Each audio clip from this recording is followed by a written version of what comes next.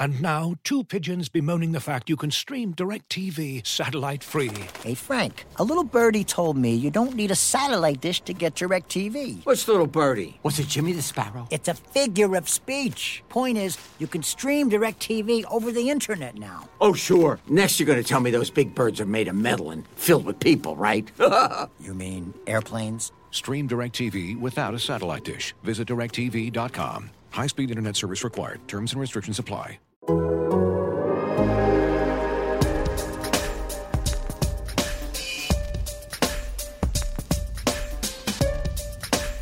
right, everybody working up. Everybody's working. With that, time's yours. If we could just sort of start today's episode of Time's Ours with a quick little kind of around the room status check-in. Two questions for both of you guys. Nate, did you play offensive tackle on any level of football, and how's your back feeling? The short answer is no. In my glory days, as you wouldn't expect, I was wide out DB. So I was not in the trenches much, didn't want to tackle. As I've told people before, I was the literal version of Marcus Peters in like middle and high school. Before I realized I don't need to be tackling people out here no more. In terms of my back, there has been some age, but I am able to get up, walk. I could be a pass. I guess I'm more of a pass rushing dummy, if that's what you need. I don't think that's what they need. No, Seth, any better news from you? I'm really hoping. Yeah, you can hope in one hand, and no, unfortunately, I don't think I'm quite as qualified as the people they have in place. Though the distance, we'll see how people perform. The distance seems to be closing as of late. So it's not great, Bob. No, it's not. I think it would have probably been junior year of high school. I got the reps in. I think it was right tackle at the time. I could probably play other side. The issue though is my back has been killing me from how long I've had to carry this podcast. Ooh. So I'm gonna need this get. We gotta keep that in the locker room, Josh. We don't need everybody to know this. I gotta see if Rick Burkholder can help me out because I gotta stitch back there. No, I'd like a word. Yeah, come on. Yeah. Coach Lehman, set him straight out here. You gotta stay in the locker room. You can't be putting your hey, just because I'm not keep pulling my weight, whatever the cliche I'm looking for is, keep it in the locker room, Josh. Listen, all right, fair enough. Well, listen, Danielle, you took time off. Who the hell do you think you are taking off 2 episodes? You were gone. I had to teach Kent and Marissa all of our good bits. Oof. Anyway, yeah, Wolf is right. They both. I don't know if you've touched base with them lately. Them. Yeah, that's directly from the desks of Kent and Marissa. Woof. So the coach listened to our tape, not watch the tape because obviously this is a podcast medium. But she listened to the tape and her analysis was woof. Oh, okay. Woof. Yeah, fair we need enough. to get back on track, fellas. Well, listen. Back to work, boys. Here's how we get back to work. Here's back on track. Back on track right now is not especially good news for the Chiefs, and this is clearly, I think, the biggest story headed in to this weekend's game against the Saints. Every one of the Chiefs' top 3 tackles has a back issue right now. Yep. To what degree varying, I imagine. What surprise varying, because here's where we're at. Mitchell Schwartz at some point suffered a back issue. He came out and played the first series against the Buffalo Bills. He's not played since. He was active, but a scratch each week on a week-to-week basis before going on IR. He could have returned to practice just by the rules of IR this week. He has not. Last week, Mike Remmers leaves the game with some back issue of some sort. He's on the injury report, not practicing so far this week. Did not practice Wednesday, did not practice Thursday. But also on Wednesday, Eric Fisher shows up on the injury report, does not practice on Wednesday or Thursday with some back tightness of his own. Nate, you're in the Zoom calls. I would say you're in the building, but this year that's obviously not true. Right. You've got the phone numbers. You've got the inside information. Nate, what the hell is going on? Are back issues contagious? I guess. As I've made the the poor joke that, like, are you guys pass blocking too much? Like, is there too much going on? But it's every season can obviously turn on a few moments, and this has the potential to be one of them because people don't really appreciate Eric Fisher until he is not in the lineup, and we all know it. We need to all acknowledge it. That is a Pro Bowl left tackle. Kind of need him when Cam Jordan's on the field on Sunday. It's trending that they're not going to have their top 3 tackles, which again, say that sentence again, Josh, without their top 3 tackles when the whole Chiefs offense is built on throwing the ball vertically, challenging you at every inch, as John Gruden would say, every blade of grass. It's unusual at this point in the year for me to actually look up the unofficial official depth chart from the Kansas City Chiefs, which was released as of December 15th. So what the team is telling you publicly is that if Eric Fisher doesn't play, if Mike Remmers doesn't play, Martinez Rankin is your backup left tackle, and Yasir Durant would slide from that guard to tackle swing position as the backup to playing the right tackle position, which he has done occasionally for Mike Remmers. So Martinez Rankin hasn't played all year. In fact, he hasn't played in over a full calendar year. No one really knows how he's looked in practice outside of like Eric Bieniemy. Eric Bieniemy did not want to answer that question. He sort of passed it on. He said that Yasir Durant is a professional football player. This is a fact. That is the only fact he wanted to acknowledge. I don't know what this means moving forward, Seth, other than this could be a dark day. And as we mentioned earlier, maybe some of that New Testament plays need to come out earlier rather than later. There's a specific screenshot that one of our beloved listeners sent me that I need to discuss with you boys. But honestly, they don't have anybody else. It's not like you can sign somebody like it would be a normal year because you'd have to go through all the COVID protocols. There is literally no one outside of Yasir Durant, Martinez Rankin, and I guess Daniel Kilgore if you needed him to play guard. But Seth, would you ask Andrew Wiley to slide from guard to tackle?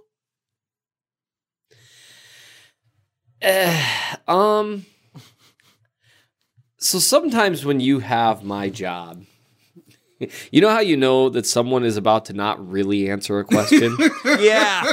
I've gotten about 3 of those signals in the last 3 sounds you've made. Yeah. Look, sometimes there aren't any great answers, and you just can hope that things go well. They do have players who have played snaps at the NFL level, and they have some flexibility because Wisniewski is around, and that is maybe true. you can maybe kick someone outside like Andrew Wiley, who does have some experience at tackle. Durant's time at tackle happened. It was eventful, as I would say. I would classify it as an eventful experience. It was eventful. And look, sometimes with players, I have talked to players who have said that coming in cold in a game so hard at tackle is super hard. So hard. And so it's really hard, especially at tackle because you're playing better athletes. And one problem is Cam Jordan plays for the Saints. And Chiefs fans, I don't know how much, depends on how much NFL you watch. He is really good. He's for edge rushers, he's close up there with that Khalil Mack good. He's not quite Mack, but he's pretty close. And so, and their pass rush is good. So yeah, it's in the middle, David Onyemata is also very good. And if you do the Andrew Wiley, maybe you move him outside thing. Well, now welcome into the game. Good luck, Nick Allegretti and whoever else ends up playing at the other guard. It's all scary. It's all spooky. Yeah, if you putting Wisniewski in at right guard, I actually think they should have done that already. But so that I'm cool with. I just think you're gonna need to see. I'm actually in the process. I was gonna write about why on earth isn't Willie Gay Jr. playing more, and I probably still will on Saturday. But I think I'm going to write up a few things that I think the Chiefs can do on the Chief of the North newsletter, which you can, not only subscribe to for the low, low price of $12, but you can give the gift of happiness in the Christmas season with the Chief of the North newsletter. Anyway, so... Masterful. Thank you. Really smooth. Thank you, guys. Really So there are things you can do to compensate for bad pass blocking, and the Chiefs have had to do it before, and Andy Reid's really good at it. But if the other team knows that your pass blocking is bad, it's harder to do those things because it's like, hey, guys, watch out for screens because they know they can't block us. Is that Trips right? Bubble! It's going to be a bubble screen! Yep. So there's things you can do. Having Patrick Mahomes is the great equalizer, but we saw, early against the Dolphins that he can still be pressured and give up 30-yard sacks, which I have had more people give me a hard time about. Like, I had a judge email me about that. It's like, man, that was a pretty awful sack, huh? I'm like, what? That's not fair. Like, I can't say anything back because he's a judge. And so, well, it's true. And so it makes my life difficult. It's like, you have so much power over me right now, so I probably shouldn't. Yeah, I'll give him Josh's DM and call it a day. And that's what I did. You. So I just, there's things you can do, but honestly, there's no good answer here. There's no, you can hope the guys who step in play better than you think a backup will. And these are pros. You never know. Every now and then, most average-ish offensive linemen can string together a couple of good games in a row. Even subpar guys can string together a couple good games in a row. So you're kind of hoping that you can just, all you need is hopefully, a game. I'm more worried about the future than I am just about Sunday, because back stuff is like, well, that's gross. So, yeah, I'm a little worried. Nate, why don't you head down that direction? Do you know anything at this point? Because, listen, I mean, I don't even remember if there was talk about Mitch Schwartz's back leading up to that Buffalo game. But if there was anything that was making anybody nervous, you see, Mitchell Schwartz is starting. Cool. Well, this will be fine then. And then he plays one series and has been gone for a while. We knew there was something kind of going on with Schwartz, but it at least wasn't ruling the conversation like this. Do you have any feel for... I mean, at least with Remmers, we saw something happen in the game to some extent. Fisher felt like it was out of nowhere. What did you make of them showing up when they did on Wednesday and what that might mean for the long term? Yeah, the bigger problem is Fisher, would be my quick answer, because playing left tackle for obvious reasons, mostly, protecting the blind side, is most important in this time. We obviously have known the excellence of Mitchell Schwartz. Because he's not back from IR just yet in terms of being designated to return to practice, it's pretty clear that the Chiefs are now in a tightrope situation. They kind of need the bye week more than they would like to put on because of this. If you can get the number 1 seed, that gives Mitchell Schwartz more time. Will Mitchell Schwartz play before the regular season finale? Can't really tell you that. Not looking likely, though. So that makes left tackle a little bit more interesting just because Eric Fisher has been so reliable.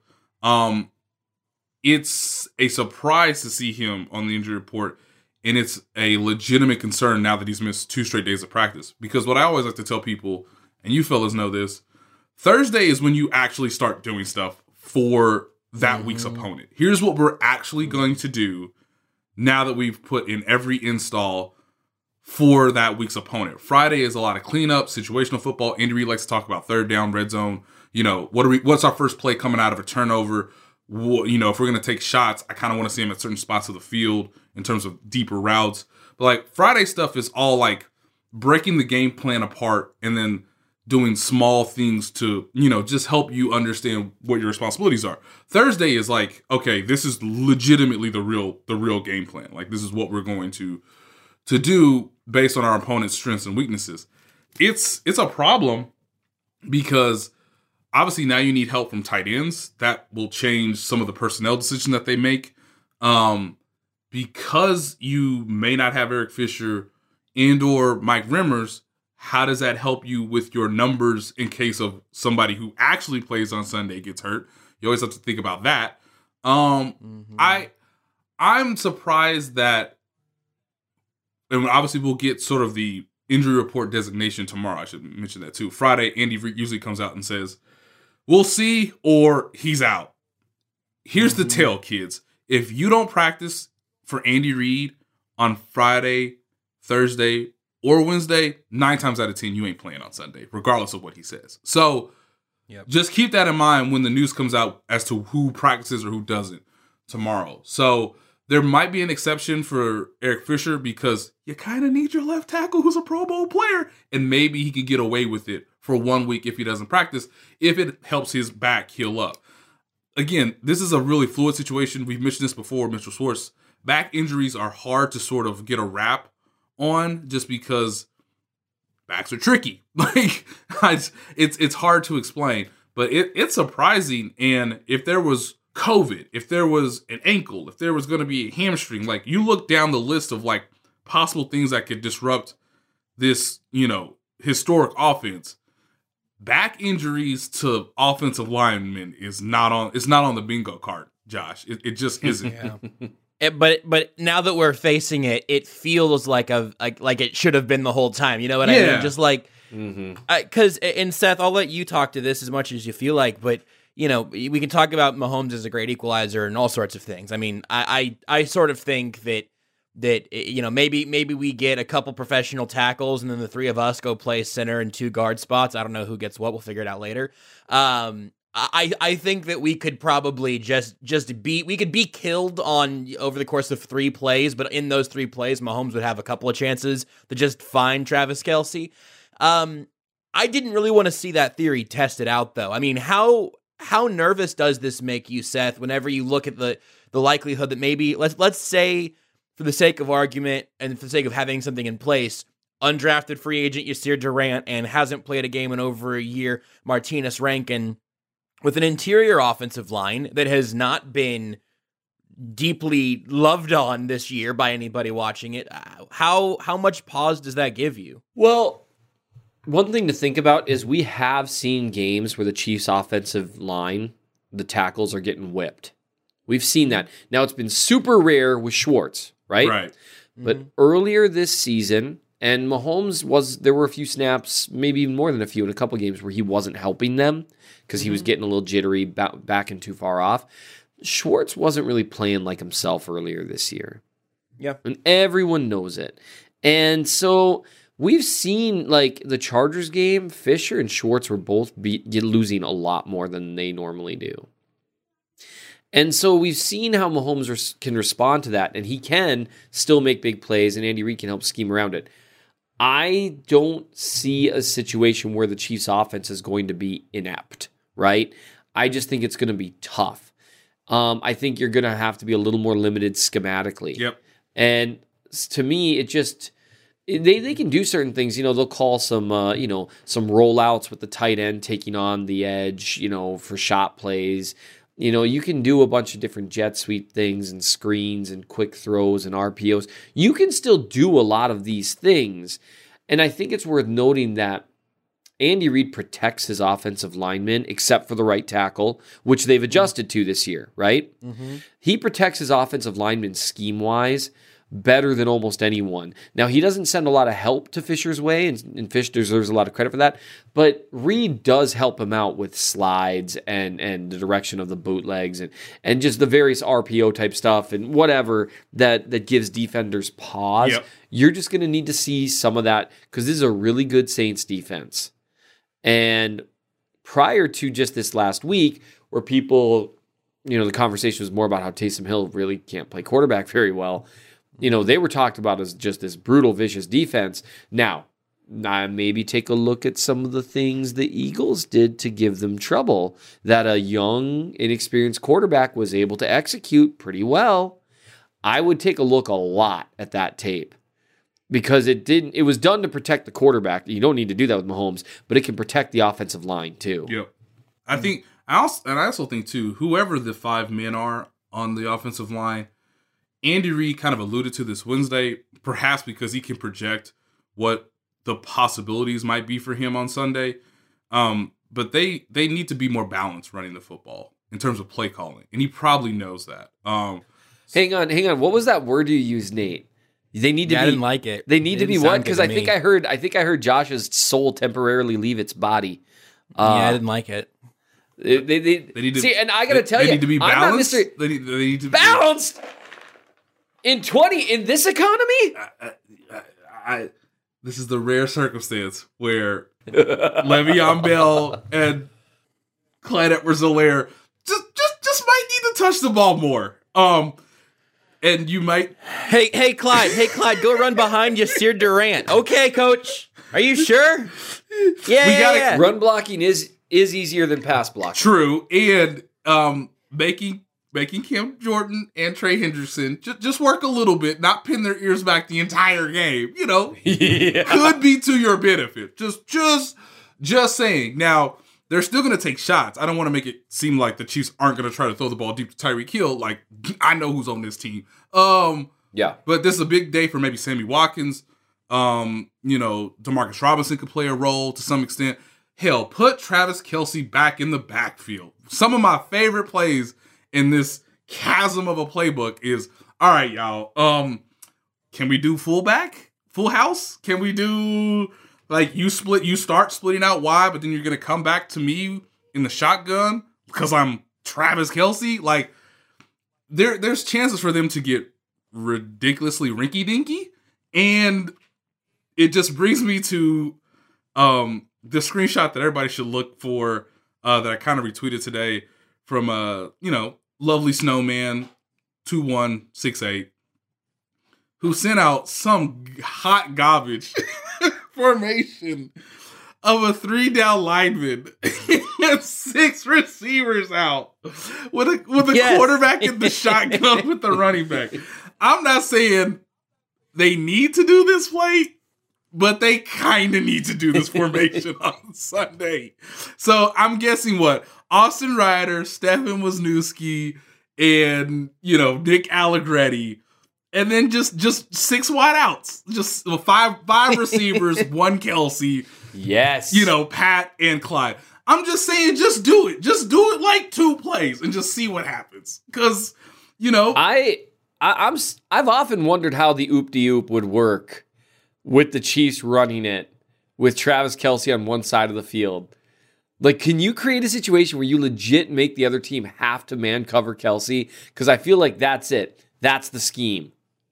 Hey, I'm all here. I'm all ear for it. Let's we're cooking at the whiteboard right now. Okay, like it's just. I mean, Josh, what are your recommendations, sir? I mean, how can we make sure for 1 week at least, if you could tell Eric Fisher, hey man, like just chill. We know you want to play. We don't want your back to be hurt further because you rushed it. Mitchell Schwartz is, hopefully waiting in the wings. Like we just go out. For a week. We gonna go out there and score 30 somehow, some way. Josh, how we doing that? Looking for an assist with your credit card, but can't get a hold of anyone? Luckily, with 24/7 U.S.-based live customer service from Discover, everyone has the option to talk to a real person anytime, day or night. Yep, you heard that right. You can talk to a real human in customer service at any time. Sounds like a real game changer if you ask us. Make the right call and get the service you deserve with Discover. Limitations apply. See terms at discover.com/creditcard. And now, 2 pigeons bemoaning the fact you can stream DirecTV satellite-free. You see this? A family watching baseball on DirecTV with no satellite dish in sight. Let's heckle them. You call that changing the channel? Choke up on the remote, buddy. I hope getting all these games on DirecTV makes up for your mother not pre-chewing your sunflower seeds. DirecTV has the most MLB games. Visit DirecTV.com. Claim based on total games offered on national and regional sports networks with choice package or higher. Availability of RSNs varies by zip code and package. High-speed internet service required. Terms and restrictions apply. All right, so here's my version. I think we're all taking turns at the whiteboard. Here's what I'm doing. You got your 5 offensive linemen. You're gonna go ahead and put 4 receivers out wide. Split them out. That's including Kelce, obviously, right? You're gonna have 4 pass catchers actually out wide. What are we at now? 9 plus the quarterback. Yep. You can give a tight end help to one side if you want, or just go 5 wide. But I'm making 1 personnel change. 1 personnel change. Austin Ryder, you're out of here. James Winchester, welcome to the offense. Patrick Mahomes has the arm to go ahead and just take long snaps and then run the offense that way. He's not back. Yeah, you're like 11 yards off the ball. Yeah, right. Yes. Yes, it's just listen, guys up front, just try to get a little bit of a delay here. Mahomes knows he's not going to have a lot of time. We got some great route trees happening over there. It's going to be fine. We're going to have, oh my goodness, we're going to have pick plays for days, rub routes for days. We're going to have screens, but the screen pass is still going to have to go 10 yards forward. That's the move I'm making. James Winchester at center. Throw the ball every single play, but do it from 12 yards behind the line of scrimmage. What do you plus a 3-step What do you think, 7. Danielle? You think we got a winning game plan, Coach? What could go wrong? Danielle, what could go wrong? If we could take some of your hockey expertise and bring that to football, I don't know how. Can we give them sticks? Can we cross check guys while running routes? Is that available? I don't see anything in the rules that says we can't. That's what I'm looking at. I got the rule book open right now, and it doesn't say can't carry sticks. That's not in the rule book. It just seems like a crazy oversight, but it's just so specific. It's totally cheating if it doesn't work. Yeah, I think that's also true. This is all accurate. Seth's a lawyer. I hope Bill Belichick isn't taping the podcast we're taping. Is what I'm trying to get out of my mouth now. He's not. Well, listen, he's not. Now, is there someone working for Patriots production rolling on this show? Yeah, of course. That's just sort of. They're still in the Cincinnati Bengals press box, being like, "Yeah, what you talking about? Whoa, we're just name out your mouth, man." Making hype videos is fine. We're just tracking the guy who does advanced scouting for the team we're playing because we need to get dubs. Because if we don't get a bye, we ain't got no chance. I'm a little nervous about the offensive line, I'm gonna be honest. I know that being nervous on a Chiefs offensive scale is still less than I was, I guess, nervous every single day of my life before Andy Reid and Patrick Mahomes started playing football together in Kansas City. But it's still, I'm a little nervous. Think about it in this context. If Patrick Mahomes walks into the Superdome without All-Pro Mitchell Schwartz, without Pro Bowl Eric Fisher, and hangs 31 on the Saints and walks out of there with a win, hand the man the trophy today, okay? Like, I love Aaron Rodgers. Aaron Rodgers is passing to players that are not as talented as the Chiefs. I'm just stating facts out here. That, honestly, might be his biggest advocacy for his MVP candidacy. Is Matt LaFleur as good as Andy Reid? The answer is no. Does he have Tyreek Hill and Travis Kelce? No. Actually, he might be the MVP. Anyway, if Patrick Mahomes goes out there and wins and has an even better performance against the Saints than he did last week against the Dolphins, because as I can tell you, watching all these games, track the games where you think Patrick Mahomes has a bad game, and then track what happens the next game. It's statistically wild. So, look, if he does it, hand him the trophy, although Aaron Rodgers is obviously in the same atmosphere. I would also say, too, that because of what is going on with the Chiefs, I don't know how many medical treatments will be given per a shot before game time. And will the majority of them go to Drew Brees? Okay? Drew Brees might walk through that door. Yep. And you beat me to the punch on that. But yeah, that's the other big thing right now, certainly from the Saints' perspective. It sounds maybe slightly more likely that it's going to be Taysom Hill, but Drew Brees has been designated to return from IR. He's got 1 billion cracked ribs that he's coming back from. The Saints have an uphill climb to get past the Packers for the 1 seed in the NFC. And frankly, the 2 seed's not even locked in because the Rams and the Seahawks are right behind them. But what do you get the feeling that the Chiefs are preparing for, Nate? And then Seth, you can hop in after that to what you're looking at in terms of how different that offense looks between the two quarterbacks.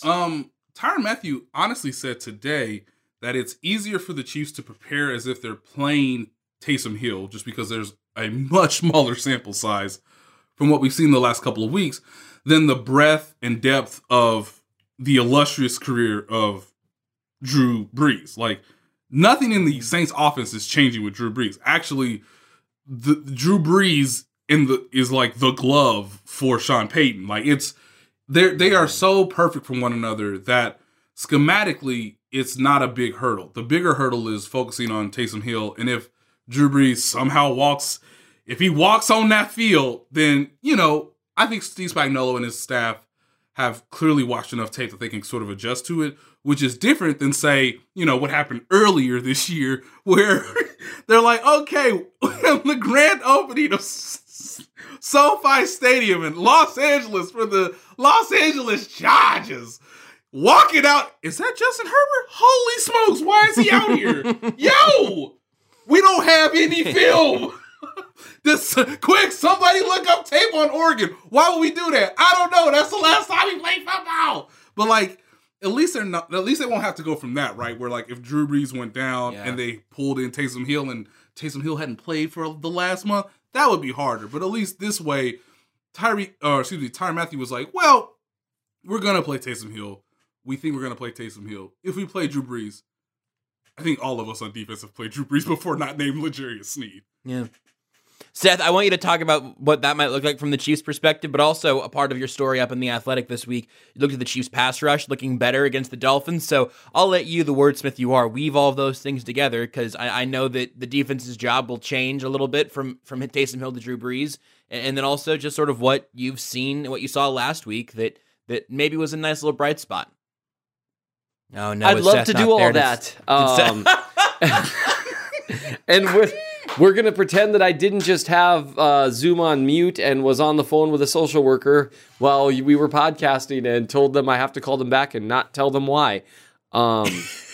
So it felt like Nate and I kind of passed the ball back and forth for a little bit there, and I was like, I really want to make sure Seth's ready. Hey, Seth, here's the ball, and you caught it right before it hit you in the face. Yep, I did. Literally, no, it was right about to hit me in the face. So you were asking me to wordsmith together many things that I definitely heard you say. Yeah, so and I know, but sometimes people listening to a podcast might kind of click out for a second. So I totally understand that maybe they would want the clarification of, kind of trying to wrap their hands around the idea. I know you knew this, Seth, but around sort of the difference between preparing for Brees and Hill and what the Chiefs are probably looking at there in terms of the Saints offense. And then also, that excellent article that you heard me mention that you wrote on The Athletic that includes a little bit of a look at the Chiefs pass rush taking maybe a little bit of a step forward against the Dolphins, and just kind of how all those things pair together is what I know you heard me say, but the podcast listeners might have needed a refresher on.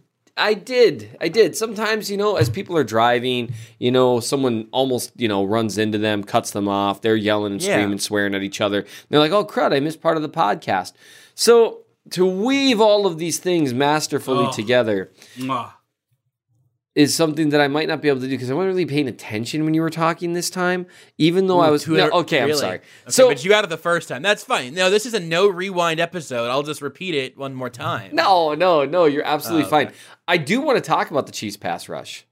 I would like for you to. Because it was interesting. After several weeks of being kind of... actually, multiple weeks of being... And I know you didn't think I could make the exact same noise twice in a row, but I did. They hassled Tua all day Sunday, and it was pretty consistent beginning to end, including, and I've had some people ask me about this, including the final drive where a lot of people talk about this, and Josh, you and I talked about this on Almost Entirely Sports, your phenomenal show on 810 Radio. Thank you so much. And so. Even though the Dolphins scored that final drive, it took them like 6.5 minutes. And at that point in the game, they didn't have 6.5 minutes.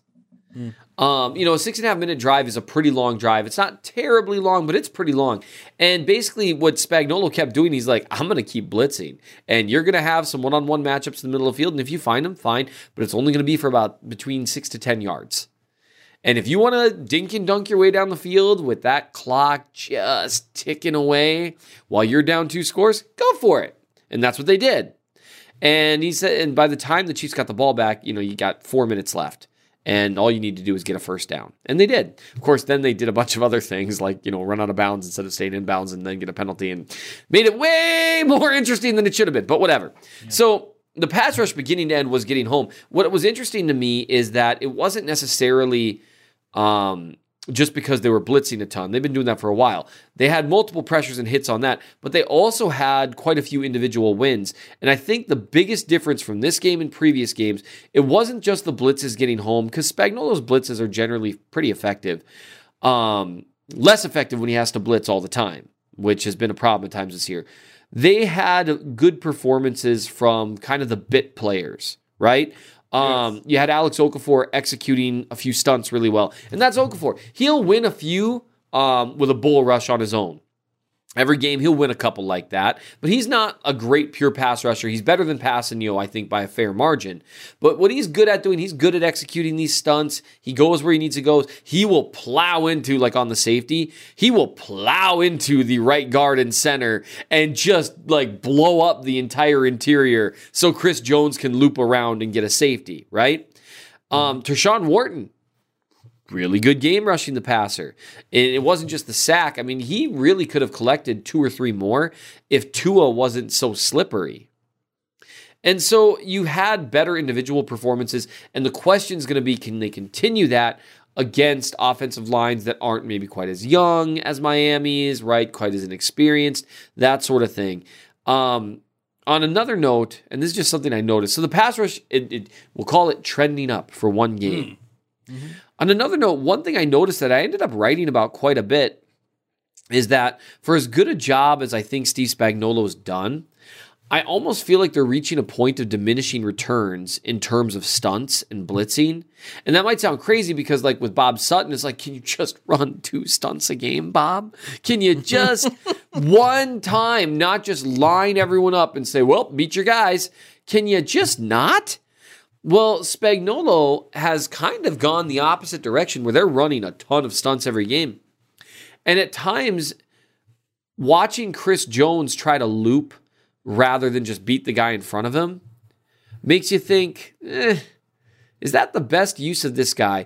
And even more specifically, there were a couple plays where there were so many guys blitzing. There was one in particular on a 3rd and 5 where the Chiefs, had they not blitzed, Jones gets a sack because Dan Sorensen blitzed and the running back made a nice block and put Sorensen and himself right in Jones's path after he had just thrown the left guard out of his way. And that's one thing that can happen when you're blitzing or running a lot of stunts is it can kind of make it a little harder for guys to just win individually.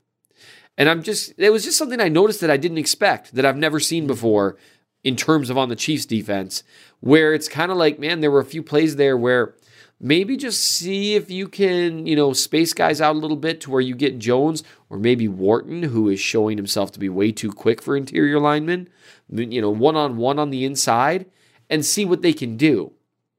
I'd like to see a little more of that moving forward and a little less being so scheme dependent. Now, the reason he started being so scheme dependent is because the pressure wasn't getting there. So I get it. Right. There's a fine line to be had there. But it was good to see. Oh, and also Travis Kelce is the best tight end in the NFL. And I believe I've said this before, but if you think otherwise, I don't care what you think because you clearly think things that are just crazy.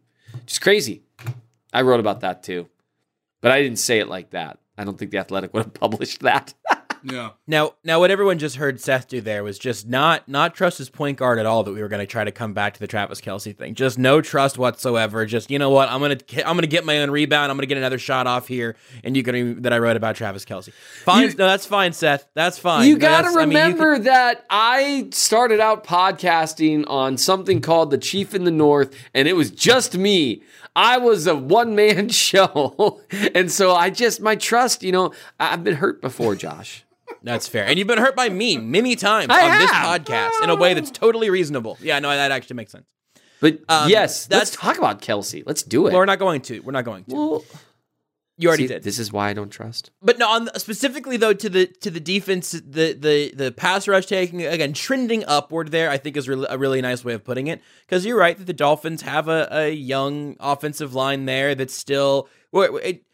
We try not to make sweeping judgments on one game, even whenever that would be a pleasant thing to do. And so trending up is nice, and this week should be interesting regardless of who plays quarterback. But Nate, with that information being filed away, and as we're kind of talking about Taysom Hill partway and Breeze partway, what's the Chiefs' best strategy with the pass rush they've got now, and hopefully, again, trending upwards? What might those game plans look like differently from Hill to Breeze? I feel like some of the blitzing for Breeze is to get him off his spot when you expect him to release the ball based on the timing and the precision that is involved with the Saints are running the offense with him as the quarterback. With Taysom Hill, you have to play more contained. It's almost the opposite. It's almost the literal opposite, which is hilarious you have to play, you put it that way. Yeah, you have to play a more contained style defense, make sure guys are being true in their rushing lanes. And then if you make him leave the pocket, it's to your benefit. Almost the way Josh Allen used to play before he got good because of Stephon Diggs. Just like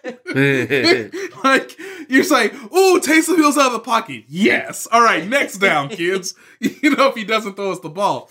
I will say that I'd be really interested if Tyrann Mathieu is used as a blitzer in this game, just because it's a funky look that quarterbacks have to sort of go through mentally, which is something you could use probably more on Taysom Hill than maybe Drew Brees. But, a lot of this game from the defensive side comes down to, can Daniel Sorensen guard Jared Cook? So much of this, I think, because Cook is still valuable to both quarterbacks, regardless of the play style that they want to be. If the Saints if they want to be up-tempo, rhythm, quick passing, precision, like Cook gets involved just as much as Alvin Kamara. I know, Seth, you tend to think that, hey, maybe Tyrann Mathieu will be on Kamara a little bit just because they can both be that sort of bishop on the chessboard where you're just understanding like how they kind of move and synchronize with one another. I do get the sense that for the bump and run man-to-man coverage that the Chiefs play, you need somebody to get home. And there may be more of an onus on the defense Sunday than the offense because of everything we've acknowledged earlier. Like, this may be a game where you're playing a playoff opponent, a championship caliber, maybe NFC representative in the Super Bowl. If the defense can have a day and lead the team to a victory, mostly from the defensive perspective, just because Patrick Mahomes is obviously going to be having to be more improvisational. He's going to have to extend plays a little bit longer. He's going to have to think quicker on his feet just because of the clock in his head based on what he would normally have given the regular, protectors in front of him. If the defense can have a big day, this would be a good trend to not only build off of what they did in Miami, but to sort of reestablish themselves as a reliable group come playoff time. Because, look, I don't know what we'll see from the Falcons. Hell, I don't know, and I don't care what we may see from the Chargers when the season finale comes. But this is really the last test for the Chiefs in terms of higher caliber opponent, much like the Dolphins, much like the Buccaneers, that you are probably going to see similar to what you face in January, whoever that may be, obviously from the AFC. As you've probably heard by now, we've teamed up with BetMGM this season. We'll be using BetMGM lines to make all of our picks, and we'll have special offers for our listeners each week. If you haven't signed up for BetMGM yet, use bonus code THEATHLETIC, and you'll get a 1-year subscription to The Athletic, plus up to a $1,500 first bet offer on your first wager with BetMGM. Here's how it works. Download the BetMGM app and sign up using bonus code THEATHLETIC. Make your first deposit of at least $10. Place your first bet on any game and claim your voucher for a 1-year subscription to The Athletic. See BetMGM.com for terms. U.S. promotional offers not available in D.C., Mississippi, New York, Nevada, Ontario, or Puerto Rico. Gambling problem? Call 1-800-GAMBLER. Available in the U.S. Call 877-8-HOPE-NY or text HOPE-NY 467-369 in New York. Call 1-800-NEXT-STEP in Arizona. 1-800-327-5050 in Massachusetts. 1-800-BETS-OFF in Iowa. 1-800-270-7117 for confidential help in Michigan. 1-800-981-0023 in Puerto Rico. First bet offer for new customers only in partnership with Kansas Crossing Casino and Hotel. Don't forget, if you haven't signed up for BetMGM yet, use bonus code THEATHLETIC, and you'll get a 1-year subscription to The Athletic, plus up to a $1,500 first bet offer on your first wager. You ready? Showtime. On May 3rd, summer starts with The Fall Guy. Let's do it later. Let's drink a spicy margarita. Make some bad decisions. Yes! Audiences are falling in love with the most entertaining film of the year. Fall Guy. Fall Guy? Fall Guy. That's what the poster said. See Ryan Gosling and Emily Blunt in the movie critics say exists to make you happy. Trying to make it out? Nope. Because I don't either. It's not what I'm into right now. What are you into? Talking. Yeah. The Fall Guy. Only in theaters May 3rd. Rated PG-13. And Nate, I know you got a story coming on Tyrann Mathieu soon up on The Athletic. Also, offensively, you guys each have one more thing that I did want to touch on, something that I think you were working on last episode, Nate, but we didn't get to talk about. We can talk about it now. You wrote about Patrick Mahomes against the Blitz, and we've talked about it many times over. We're going to have to get all the way into the guts of it, but I think it's at least worth a mention and reminding people that's up on The Athletic right now. And then, Seth, you wrote about Travis Kelce in that piece that you mentioned momentarily ago. Would you guys each like to take one little crack from the offensive side on both of those stories before we kind of give a little prediction and wrap it up? Sure. Yeah. Don't blitz Patrick Mahomes. It's stupid. Please. It's so stupid. Please don't blitz him on third down. But Nate, what about But Nate, what if... Yeah. It's always stupid? All of the above. Well, they don't have tackles in, blah, blah, blah, blah. It's less stupid, as I pointed in the story, if you're the Denver Broncos and you got away with it twice on 7-man blitzes. Because, they didn't challenge the one touchdown to Tyreek Hill, and then Tyreek Hill caught a touchdown, but then Nick Allegretti held, so they kind of got away with it. Like, again, his touchdown to interception ratio is absurd. Like, if Aaron Rodgers wins the MVP, it's because he does not play with Travis Kelce, he does not play with Tyreek Hill, and he is not coached by Andy Reid. But if Patrick Mahomes wins the MVP, it's because he's the greatest quarterback against the blitz in any season in NFL history. Like, it is unprecedented what he is doing in terms of a quarter of his passing yards, which are already over 4,000, are when teams blitz him. Stop doing it. I didn't put this in the story, Jess, but there was one team this year that did not blitz Patrick Mahomes. At all? Can you guess who that team that? is? I counted one blitz against Patrick Mahomes from this team earlier this year. I mean, my immediate guess would be the Chargers, but that was so long ago. Nope, not the Chargers. Patriots. No, actually, the Patriots blitzed him quite a bit in the first half, which sort of confused him because of, Bill Belichick. It was actually Sean McDermott's Buffalo Bills. Oh yeah. Who were, as Seth noted to us in real time, are their linebackers literally going backwards at the snap of a football? They were backpedaling at the snap. It was like, I've never seen anyone do that anymore.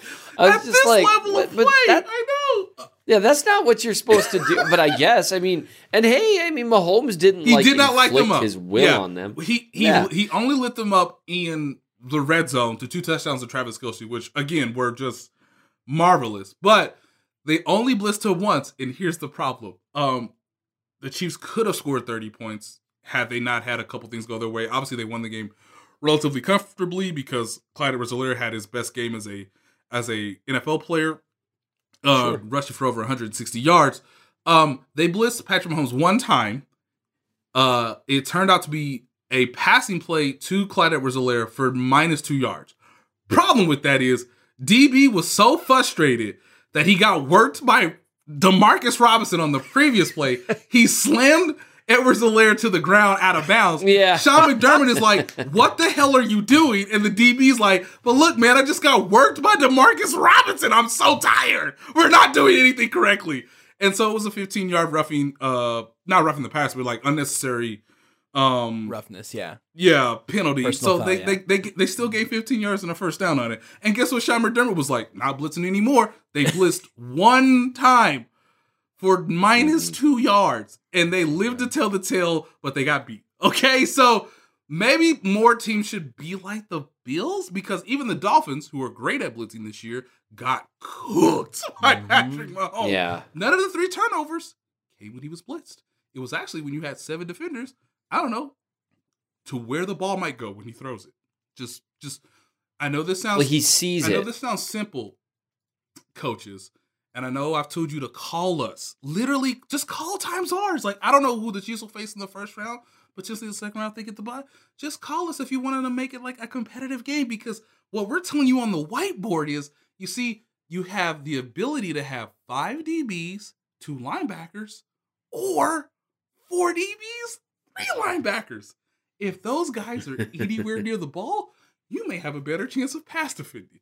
But the moment you bring those dudes forward, you're cooked, okay? You're absolutely cooked from Patrick Mahomes' standpoint. So we'll see what the Saints do. They may be more encouraged to blitz because of the O-line situation from the Chiefs, I would still tell them, don't you do that. Don't you make this don't you make this man play like it's 2018 and he was just starting to learn NFL, okay? Because he still threw for 50 touchdowns in that season, even though he didn't know the protection calls back then. Right. And I really think, like, you see what Baltimore did, and they kept just trying the same stuff. It gave Mahomes problems in 2018. Some of those, that's what New England did. You know, you stacked the line of scrimmage, and you couldn't tell who was going who. These days, those protections, watch those. Even when someone eventually gets through, it's not because the protections aren't there. It's like he's got bodies in the way. And one of the problems when you blitz, and I just talked about this in terms of blitzing, is you've got linebackers sprinting in. They're not defensive linemen. They're not built to beat offensive linemen, right? They don't have, there's not a lot of moves you can do sprinting full speed and they know where you're coming, right? You just got to square up. So when you're blitzing, if quarterbacks can get a body in your way, it's going to slow you down long enough for the pass to go out, right? Because there's a natural vulnerability that gets created. I hope the Saints blitz, because they would be giving away a singular advantage that they currently have, which is that they ought to be able to get pressure with 4 or 3. I mean, like, the way things are going, maybe 2. Maybe just 2 wide nines. Hey, look, if we convince them to go 2, fellas, we can run that three linemen 6 wide outside. Right. Yeah. Do a little flag football. I would dig that. So it's going to be interesting because of what they decide to do. Is the Saints, my understanding is they're a team that really likes to rush 4. Yes. They like to get home. They trust Cam. I mean, and they should. If they decide to go for what they normally do and blitz more, and they blitz some, but not as much, if they decide to do that, I would be relieved, because then it becomes more of a schematic game of Mahomes versus the defense. And that's an advantage the Chiefs win almost every time. Whereas if it's more of a contest like what the Chargers do, where it's the Chiefs front 5 against their front 4, and we think our guys can beat your guys, that's tougher to scheme around. And it's just a tougher thing overall. So no, I'm very interested in that matchup too. That'll be fun to watch. Maybe. Do you want to? Might not be fun. Do you want to give your Travis Kelce sales pitch again, or are you happy with where you left it? How do you want to do this? I would just say, it's just a little blurb at the end of the article on the big touchdown to Tyreek Hill against the Dolphins. I don't know if people noticed. I tweeted it out after it happened. They had Mahomes roll out, and they left Travis Kelce one-on-one against 6'2", I think 6'4" actually, 275-pound Emmanuel Ogbah, who is a big boy. Mm-hmm. And yes, Ogbah eventually threw him to the side, which is going to happen. But that was after Travis Kelce stayed in front of him for about 3 or 4 seconds. And guess what? That's all they needed. That's a block right there, right? And it was a killer block in space, alone. It was just such a great block, and being able to stick that block, which Kelce has consistently since 2018 when they've run more of that look, because it gets Mahomes alone in space and he can survey the field, and that's how they do a lot of shot plays. They roll them out right. They have the tight end take on a defensive end. You don't do that with guys that can't block. Kelce's a good blocker, and Ogbah's having a great season, and he couldn't get there against Kelce, and that was a huge reason for that touchdown. That play right there, the fact that they are willing to call it, exemplifies the type of player Travis Kelce is, and the fact that he was able to execute it further shows the type of player he is. And so, the blocking thing, he's a good blocker. There's also the fact that he is literally the best receiving tight end that I've ever seen. He mossed that man. It was so disrespectful. Yeah, he did. It was so bad. So he's mossed a man. He threw a guy into another dimension against the Broncos. He who shall not be named anymore, because he doesn't even exist in NFL contexts. But there was also a play similar, Seth, last year in the snow game against the Denver Broncos, where they play actioned, mass protect. Travis Kelce is with, I can't remember if it was with Chubb or it was somebody else on the defensive end. Tyreek Hill runs by 2 guys, most notably Chris Harris, for a touchdown, because play action, Travis Kelce, max protect, it works. It just works. And so it wouldn't, if he was not good at blocking, it wouldn't work.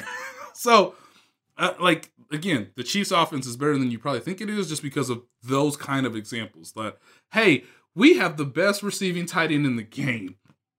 Let's not have him do what he's good at because he's also good at this. And that's going to help our fastest guy beat your fastest guy for a touchdown. Like, it's just, I mean, I hope Brian Flores didn't watch that tape. I mean, I know he did, but like, can you imagine how, guys, can you just imagine how infuriated you would be if we got 4 turnovers off them and we still gave up that many points? Like, it would just drive you kind of crazy. So we'll see what the Dolphins do this week because they're still playing for their playoff lives. But man, the Chiefs may have done some things to them mentally that is just, hard to recover from. Yeah. All right, what do you guys think happens on Sunday? I know we're guessing without quarterbacks, that offensive line. It's our last podcast before the game, and this is we're legally obligated to give a score prediction and an analysis. Seth, you go first because I know you're supposed to have left 3 minutes ago. Chiefs put up 33, and everyone's like, what? How? And they win. Interesting. Just like 33-0, defense doesn't even matter. The 33 points, and the Saints actually don't even show up. They practice against air. And they only, I got to tell you, Seth, if they only score 33 points against nobody, wow, that's actually there's some issues. There's some issues with the offensive execution. Yeah, you can't blame it all on play calling. Some guys trip. No, I think you're going to see 34-27. I'm having a tough time. I want to feel like the Chiefs will win just because I feel like they have the best player on the field. Oh no! With Patrick Mahomes. Don't do it.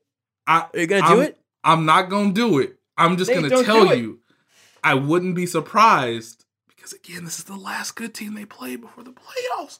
I wouldn't be surprised. Look, it's hard to go 15-1, y'all. Just ask the Pittsburgh Steelers. I wouldn't be surprised if they stumble. Wouldn't be surprised, given all the things we've talked about. I will say the Chiefs, if I know Patrick Mahomes the way I think I do, he may go nuclear on the Saints, which would further establish the distance between the Chiefs and everybody else, despite the health concerns of key players at key positions. It's probably going to be close. What you would love to see is Patrick Mahomes with the ball with a chance to win in the fourth quarter of the game of the week is this on CBS? I think this is on CBS, right, Josh? That's a great question. I think it is. I'm not sure, actually. I think Tony Romo and Jim Nantz are like, whenever the Chiefs play, we're just going to be there from now on out. It's cold outside. We're just going to be with this team, with the reigning Super Bowl champs. I want to say something like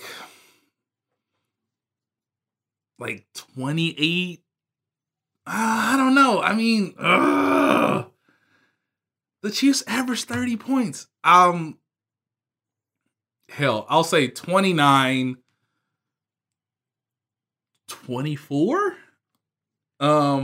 That includes a missed PAT by Harrison Butker. I'm sorry, dog. I don't know. I'm just trying to make it interesting. It's not you, it's me, okay? So they would maybe have 30 if Harrison Butker makes all his PATs. So I don't know. I'm just gonna shade off a point of their average, which is 29-24. A lot changes. A lot will change between now and Sunday, unfortunately. God, I want Drew Brees to play in this game, but I would like that, but I kind of don't, because that may cripple the Saints' chances to actually be Super Bowl contenders. Because if Chris Jones hit him, it won't feel good. Yeah, it might unfortunately end up crippling more than their Super Bowl chances. It might also cripple Drew Brees again, because that man's got to make sure his ribs are good. That's right. He's got a real family injury. Look, I know we always say, man, that man has a family. Drew Brees has a literal family to feed, okay? Right. he kind of needs his ribs. You don't got to play Sunday, Drew. You ain't got to show up Patrick Mahomes. Why you try so hard? Just stay down. But it'll be fun if he plays. I would encourage it from a football standpoint. From a father-husband standpoint, don't you do that to them. Don't you dare. Not worth it. Another week, dog. I'm going to give you a score. I'm going to give you a score right now. I'm going to give you a score of 27 to 17. Chiefs defense stands tall. 27 to 20. You said it out loud, and I thought, no, you know what? I just think the Saints offense does not particularly scare me at this point. And the other thing is I'm terrified that Vegas still has this line at 3 because Vegas is just never wrong. But this feels like a game that Chiefs should win by more than a field goal without Drew Brees, honestly. Yeah. I mean, we're gonna learn a lot in the first quarter, I feel like, in this game. And Josh, it just comes down to tackling. Like, if you're the Chiefs defense, if you tackle at a high level, they probably will be successful. A lot of this comes down to, can you tackle Taysom Hill? I know that's not fun, but if you can do that, you'll be good. Alvin Kamara is obviously slippery. Good luck. Good luck. But so much of their offense, the Saints, is, can we make one guy miss? Yeah. And if they can, that's to their benefit. Michael Thomas, is he always open? So, I mean, just as long as they tackle, I think they'll be successful, because I just don't know, much like you were alluding to, I don't know how many big plays they have if missed tackles aren't involved. Yeah. I think it'll be really interesting because, I mean, again, I don't know if we've even mentioned Michael Thomas until this point. I think we mentioned Alvin Kamara like once, but it's just their offense feels so different from Drew Brees to Taysom Hill, obviously, that it really sort of changes the whole dynamic. You can read what Nate wrote about the game and writing this week up on The Athletic. Plus, Seth's news stories up there, and you can see his work in the Chief from the North newsletter. Nate is at by Nate Taylor on Twitter. Seth is at RealMN Chiefs Fan. I'm at JB Briscoe.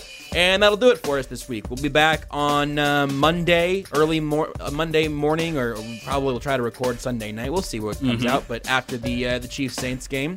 And then we'll figure out what we do around Christmas. We don't know yet. But we'll have the post-Chiefs-Saints show coming out relatively soon after the game. That I feel like we can probably promise. That's it until then. Nate, your famous sign-off that you do every single week. The same sign-off, the famous catchphrase. Just, guys, listen to me. Just don't blitz Patrick Mahomes. Don't do it. Handle your business and stop blitzing.